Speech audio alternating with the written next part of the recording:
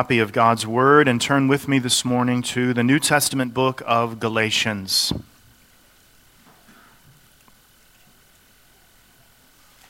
Galatians chapter 4, verses 4 and 5. Galatians chapter 4, verses 4 and 5. Hear now the word of the living God. But when the fullness of the time had come, God sent forth his Son, born of a woman, born under the law, to redeem those who were under the law, that we might receive the adoption as sons. This is the word of the living Christ, and we say, thanks be to God. Amen. Please be seated. Let's ask the Lord's blessing on our time in the Word. Now, Lord, we know that in the Scriptures there is indication that Christ speaks to churches by his Spirit through the preaching of his Word. We thank you that this is the reality behind the public preaching of your Word until Christ comes. So we pray that in this brief time now you would encourage our hearts, cause any distractions to fall by the wayside, invigorate our souls, and grant our eyes faith and hope to see and to savor. These things we ask in Jesus' name. Amen. This morning, Lord willing, and for the 3 weeks which follow, I want us to consider the 4 phrases of Galatians chapter 4, verse 4.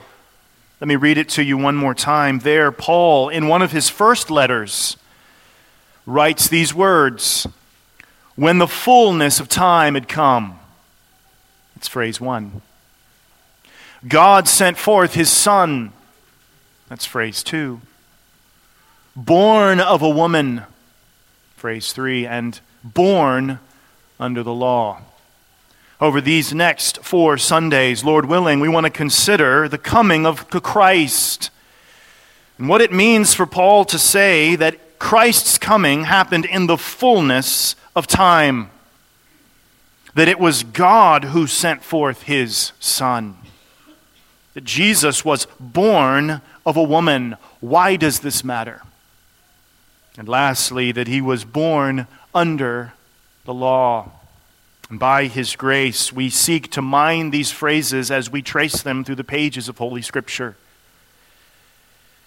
It's these 4 themes that we will observe in this final month of 2023.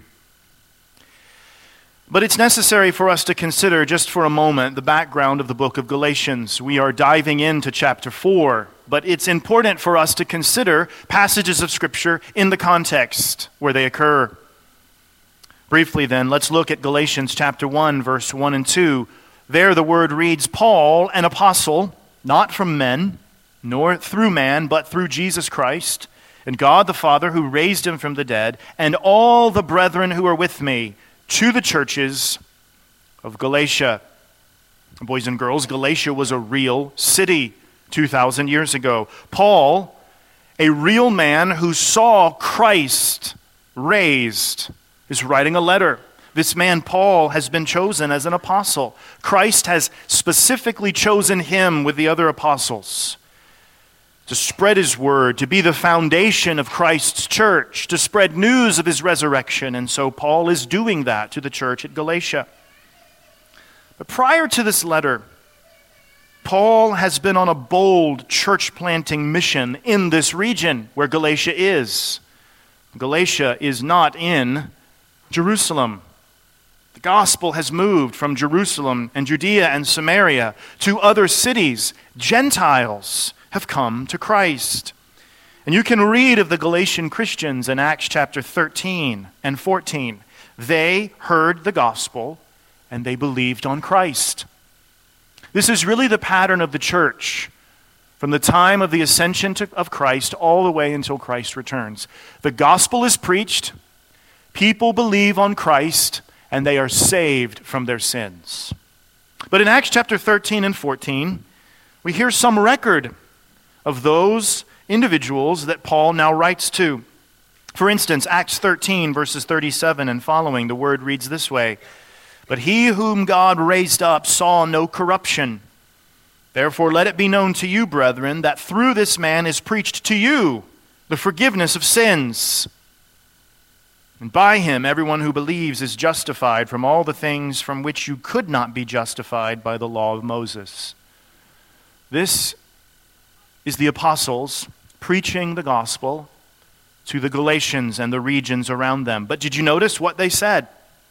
When preaching to this people that Paul would shortly write to in the book called Galatians, that the gospel is Christ proclaimed to you, preached for the forgiveness of sins, and that everyone who believes on Christ is justified, is declared in the right with God for all the things from which he could not be justified by the law of Moses. Before we get into the Galatians, you need to understand, if you're new to the things of Christianity, being right with God is not trying to keep the rules. The rules are important. The 10 Commandments that we just heard read are a part of God's law. They reveal his character. But we are now lost in our sin. We are lawbreakers. Our nature has become sinful, and we will not ever be able to be justified by the keeping of the law, by our works. This is the same gospel message that is preached to you today in 2023. It was preached 2,000 years ago to Galatia, and many responded. Listen to what the end of Acts 13 says, verse 48 and 49. "Now when the Gentiles heard this, when some of the Galatians heard this, they were glad and glorified the word of the Lord. And as many as had been appointed to eternal life believed." And the word of God was being spread throughout all the region. The Galatians hear the gospel, they come to Christ, and a church is formed. But since that time, some men had come into that early church plant, the church at Galatia. They began to attack Paul, and they began to attack the purity of the gospel. They did not deny that Jesus was the Savior. They did not deny that Jesus was important, that Jesus should be preached. But what they said is, you must add to Christ. Christ is the entrance, but through some kind of work, some kind of faithfulness on your own, you stay in and finish the work which Christ started. You have a Savior who needs your help to save you. And in Galatians chapter 1 and 2, Paul has to defend his apostolic authority. If you're not familiar with the word apostolic, it just means the authority of one who is an apostle that Christ has specifically chosen. There are no apostles today. The apostles were particular men chosen by Christ, having seen his resurrection, to plant the foundation for his church. So in chapters 1 and 2, Paul defends his authority as an apostle. And then in chapters 3 and 4, he defends the gospel. Christ crucified for sinners, any of whom that trust in him will be saved simply by his work and his righteousness. But these teachers were saying that you had to add circumcision. Boys and girls, that old covenant ritual related to men to show that it was from the Jews that Jesus would come. Now you have these Judaizers saying these Gentiles need to be circumcised like us. That will complete the work of Christ. So we read of this, don't we, in Galatians chapter 6. Galatians chapter 6, verses 12 and following. At the end of the letter, this is what Paul says. "And as many as desire to make a good showing in the flesh, these would compel you to be circumcised, only that they may not suffer persecution for the cross of Christ. For not even those who are circumcised keep the law, but they desire to have you circumcised," Gentile Galatians, "that they may boast in your flesh. But God forbid that I should boast except in the cross of our Lord Jesus Christ, by whom the world has been crucified to me and I to the world. For in Christ, Jesus, neither circumcision nor uncircumcision avails, is good for anything, but a new creation. You see, this was a problem in the early church. Gentiles are coming to Christ. Christ is the one sent to the world through the Jews. The Jews for centuries practiced circumcision as a sign that God had given them, that the Messiah was going to come from them. But now Gentiles are receiving the blessing of Christ. And they're being told by some, you too have to be circumcised. Don't call yourself saved unless you do this work. We can read of this in Acts 15, verse 1. Certain men came down from Judea and taught the brethren, unless you are circumcised according to the custom of Moses, you cannot be saved. That's why in our day we need to be very, very careful before we say that because someone lacks something, they're not saved. They may not be saved. They may be a heretic. They may be a false professor. But let us not in our zeal slip into some kind of Judaizing error where we say, because you lack what I think that you ought to have in your sanctification at this juncture, there's no way that Christ could have died for you. So Paul's letter then, this letter to the Galatians, focuses on correcting this error. If you're looking for a theme verse of Galatians, maybe it would be Galatians 2:16. Knowing that a man is not justified by the works of the law, but by faith in Jesus Christ, even we have believed in Christ Jesus, that we might be justified by faith in Christ and not by the works of the law. For by the works of the law no flesh shall be justified. So this is the background of the letter that Paul writes. And in the midst of talking about this glorious gospel in chapter 4, he gets to this bold declaration that when the fullness of time had come, God sent forth his Son. A Son born of a woman, born under the law. So then let's begin to consider these four phrases. What does it mean then when Paul says, when the fullness of time had come? Martin Luther, in his commentary on Galatians, a very famous early Reformation commentary, writes these words on this verse, quote, the fullness of the time means when the time of the law was fulfilled and Christ was revealed, end quote. And we can pretty much see that if we read the context before it. Because just before verse 4, Paul says this, even so, when we were children, we're in bondage under the elements of this world. But when the fullness of time had come. There's a specific time. The time was perfectly right. That is when God sent forth his Son, born of a woman, born under the law. But the entire Old Testament points to the time that would be perfect for the Christ to come. Let me just take you on a survey of the Bible for a moment. Maybe you're here today and you've heard of Jesus. Maybe you've heard the name Moses, maybe the name Paul, but you don't know much about how to put the Bible together. Or maybe you've been sitting in the chairs of this church for years and you hear preaching and you love all the discussion of Christ and the gospel and you're his, but you look around you and you think to yourself, I wish I understood how to put the Bible together in a better way. Well, I think Galatians 4:4 helps us to have reason to do that. Because Paul says, about 80% of the way through the Bible, that when the fullness of time had come, that's when Jesus came. This time was spoken of. Firstly, you can turn there or just listen as I read it, but in Titus chapter 1, verse 2, we read these words.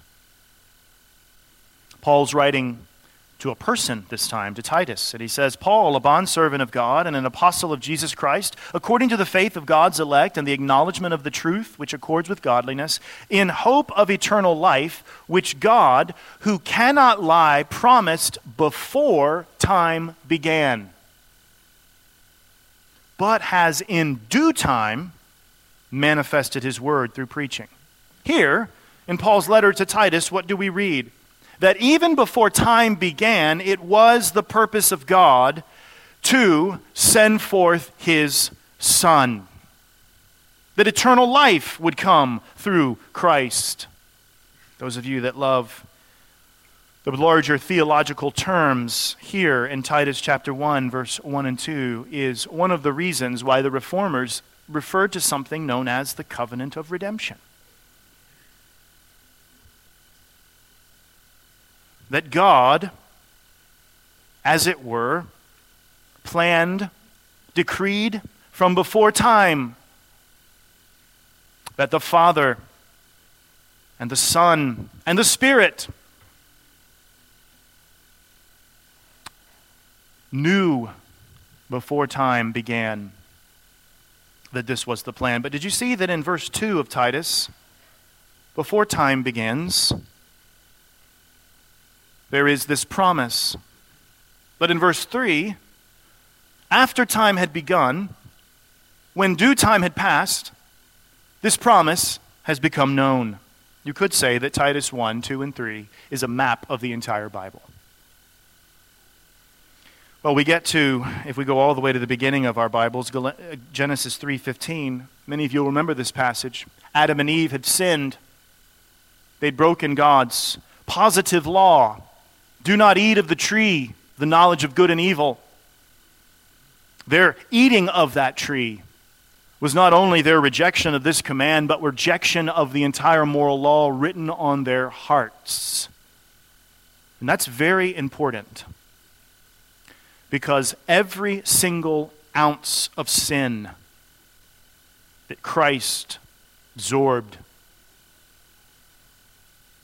began, as it were, in Genesis 3:15. Because what do we see there? God finds Adam and Eve in the garden, doesn't he, boys and girls? Now, God knew where they were. He didn't have to go play hide and seek with them. But he comes to them and he says, "Did you eat of the tree of which I told you not to eat?" And they blame one another and blame the serpent. And then God speaks, and the first words he says are to the serpent. And essentially he says, from this woman is going to come a seed. And that seed, Satan, serpent, is going to crush your head. That seed will be bruised. His heel will be bruised by you. And this becomes the promise of the Bible. This seed, when will he come? We have sinned. We have been deceived by the serpent. We have gone astray. God has not wiped us out, but given us promise that from her seed, one will come. So in one way, when you read all the stories of the Old Testament, you see constant failure, don't you? Our brother Blake has been walking us through the book of Judges in the evenings. Don't we see constant failure of Israel that the Old Testament calls God's son? Constant failure.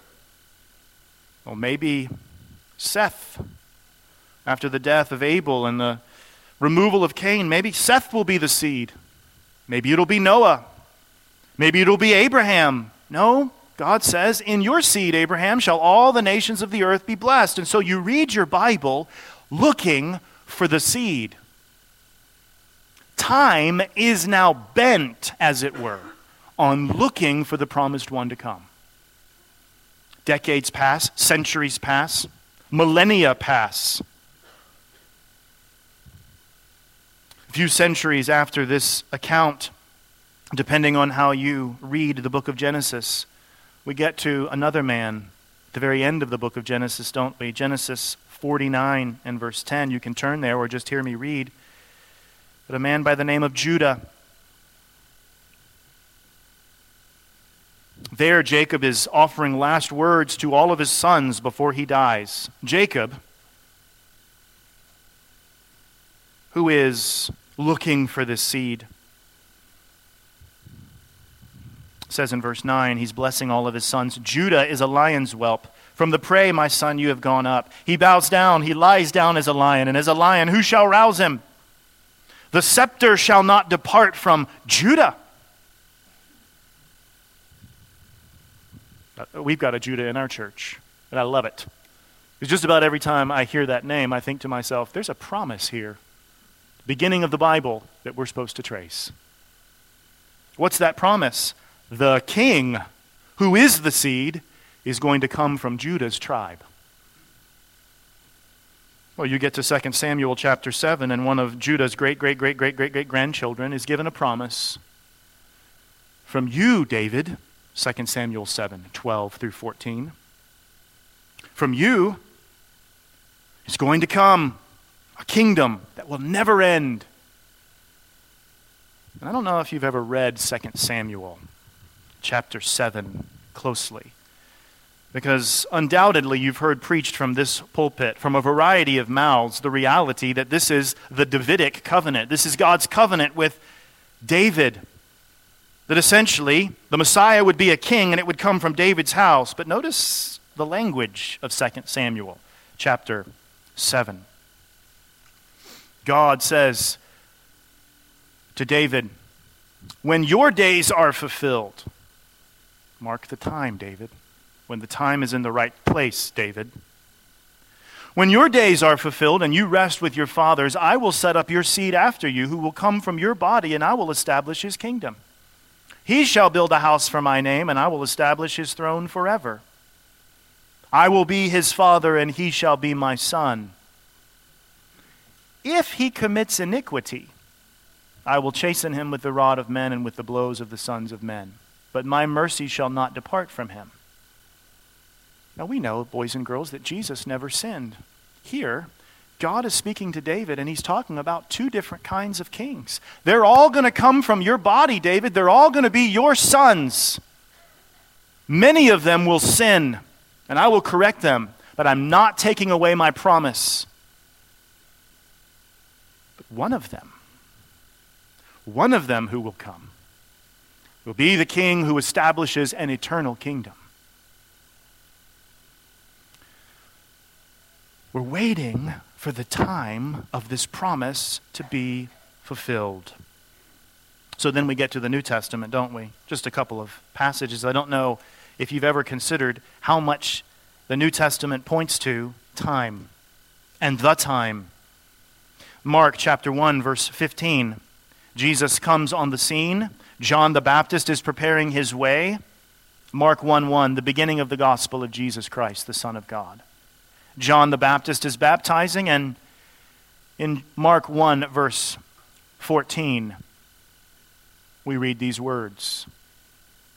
Now after John was put in prison, Jesus came to Galilee, preaching the gospel of the kingdom of God and saying, here it is, the time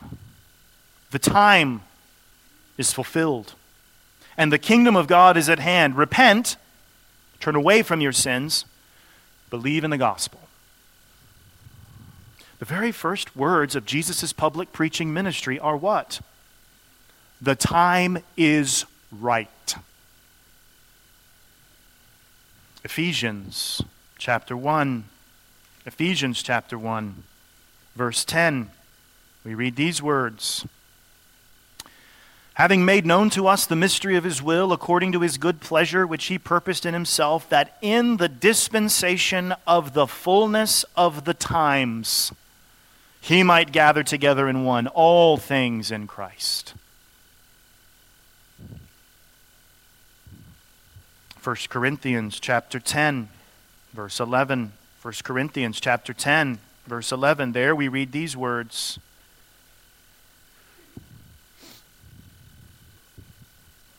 A description of the Old Testament people following after God says this, verse 11 of 1 Corinthians 10. Now all these things happened to them as examples, and they were written for our admonition, upon whom, what? The ends of the ages have come. The whole Bible is this discussion of when will the seed who is the king come. He comes, and the first words out of his mouth are, the time has come. Now, Paul, writing to the Galatian believers, says, when the fullness of the time had come. This time, as Galatians 4:2 says, is the time that is the end of the old covenant. Look there at chapter 4. Paul is in the midst of discussion. He says in Galatians 4:1, "Now I say that the heir, as long as he is a child, does not differ at all from a slave, though he is master of all, but is under guardians and stewards until the time appointed by his father. Even so, when we were children, we're in bondage under the elements of this world. But when the fullness of time had come." Because of all that Paul is dealing with in Galatians, he's saying there were a people that had to be, as it were, under a guardian, which was the law. They were under this old covenant. Paul is using an illustration from his day, which was very real in the early centuries.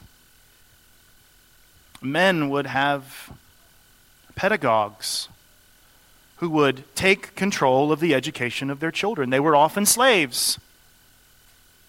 And that child was going to be the heir, but that child was not yet the ruler of the house. So they were under this, as it were, pedagogue, this slave, until what?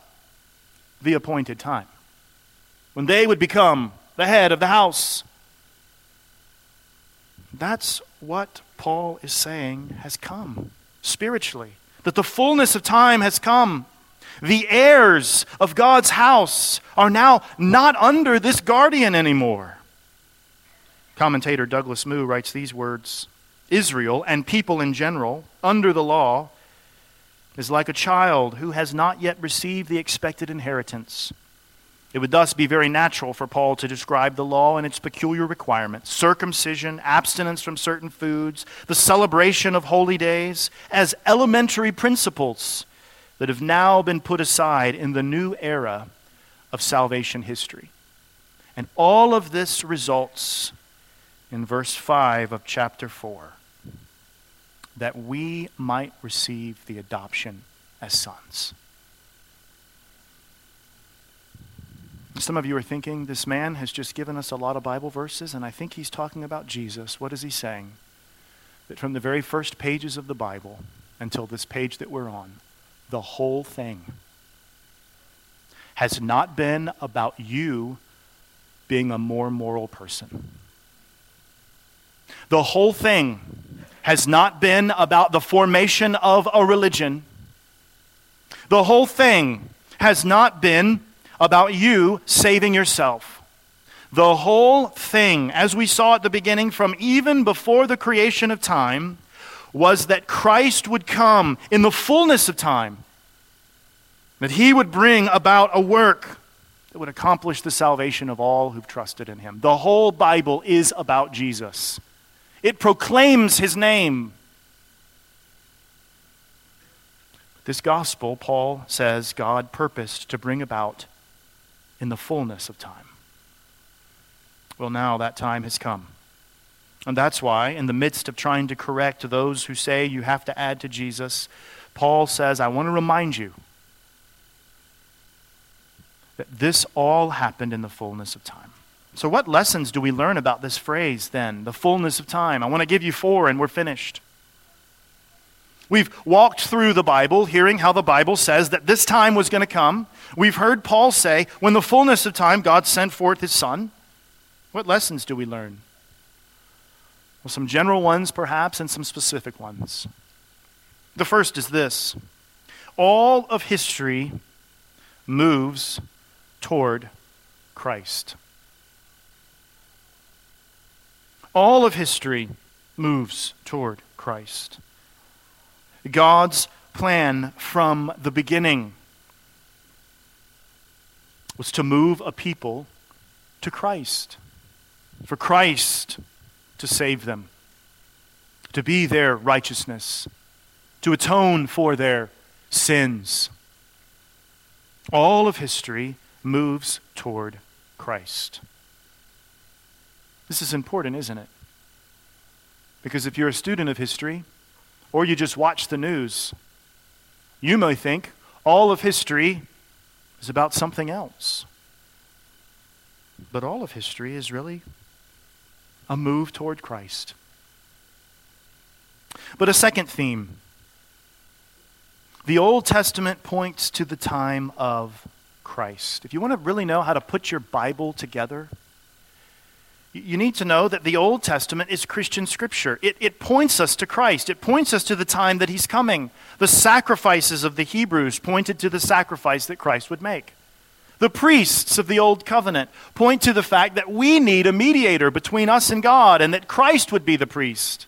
The temple of old and the tabernacle before it, that tent in the wilderness, it's a reminder that we need to dwell with God, that God would provide a temple to Christ.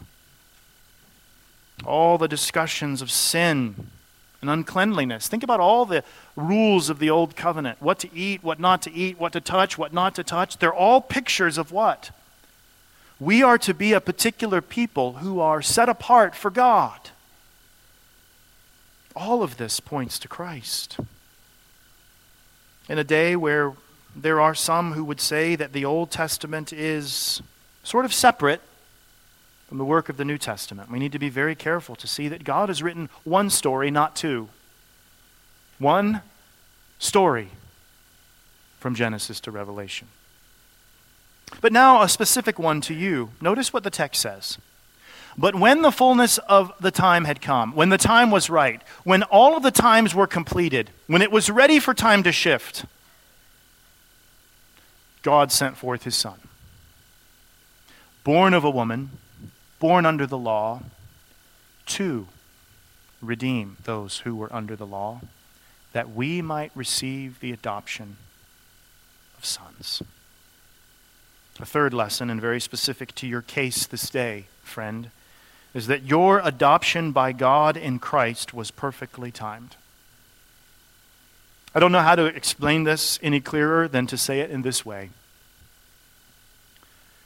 Every page turn of the Old Testament, every second of the passing of history, involved, among other things, the fact that you, Christian, would at just the right time hear of the gospel of the Son, and you would be converted.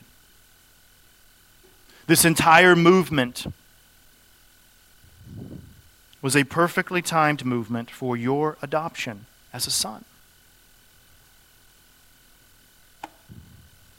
Many of us have, with joy, over these last weeks, months really, prayed for, prayed about, and then prayed prayers of joy as a family in our church.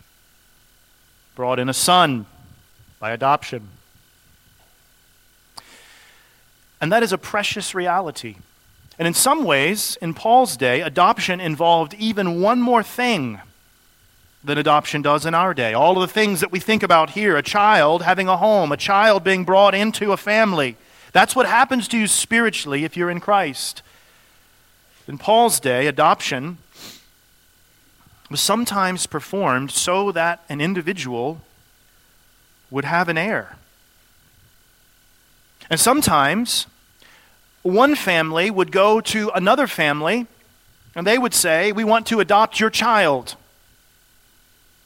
And as part of that ceremony, that adoption ceremony, the previous family would have to renounce their rights to the individual. And then the new family, through a very worked out procedure, would promise that this adopted one would be one that they would not ever reject, would be one that would be the heir. If you're in Christ, God has adopted you spiritually. You've been brought out of the kingdom of darkness into God's house. And it was when the fullness of time had come. Well, a fourth lesson for us, and quite practically today, would be this. God can be trusted in our times. Here's what I mean. If the movement of all of history, the movement of the Old Testament times, the laying out of every single event so that Christ would be pointed to, he would come, he would live a perfect life, he would die, if all of that was in the fullness of time perfect, then Christian, you can trust God in your times.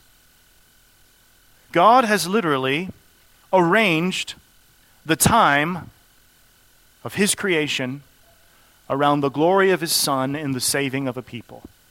You who are in Christ are one of those people. Pray tell, what thing will happen to you today? What thing will happen to you this week? What thing will happen to you in your life that in some way will rewrite God's timetable for the adoption of you as a son or daughter of God? What event on the news is so great that it will shatter your hope in God's timetable? Nothing. Nothing. God can be trusted in our times. John Gill, the Baptist of the 1700s, writing on this passage, says this: "The time agreed and fixed upon between God and his Son from all eternity, in the council and covenant of peace, when the Son of God should assume human nature, which time was diligently searched into by the prophets, was revealed unto them and predicted by them, as more generally that it should be before the civil government ceased from Judah, and before the destruction of the second temple, and more particularly by Daniel and his prophecy of the 70 weeks, towards and about the close of which there was a general expectation among the Jews of the Messiah's coming. And was the fullness of time here referred to?" He goes on. We'll stop there. Paul, in wanting people to understand the gospel properly, says this gospel is a gospel that involves God's perfect timing. Let's pray. Living God, we pray your blessing on our consideration of your word, that we may rightly consider the truth that when the fullness of time had come, a time which all history had pointed to and was centered around, a time which all of the Old Testament proclaimed, when that time had come, you fulfilled your promised word to send the King, the seed, the Savior. Help us when we meditate upon our salvation in Christ to consider the perfection of the timekeeping of our God. This we pray in Jesus' name. Amen.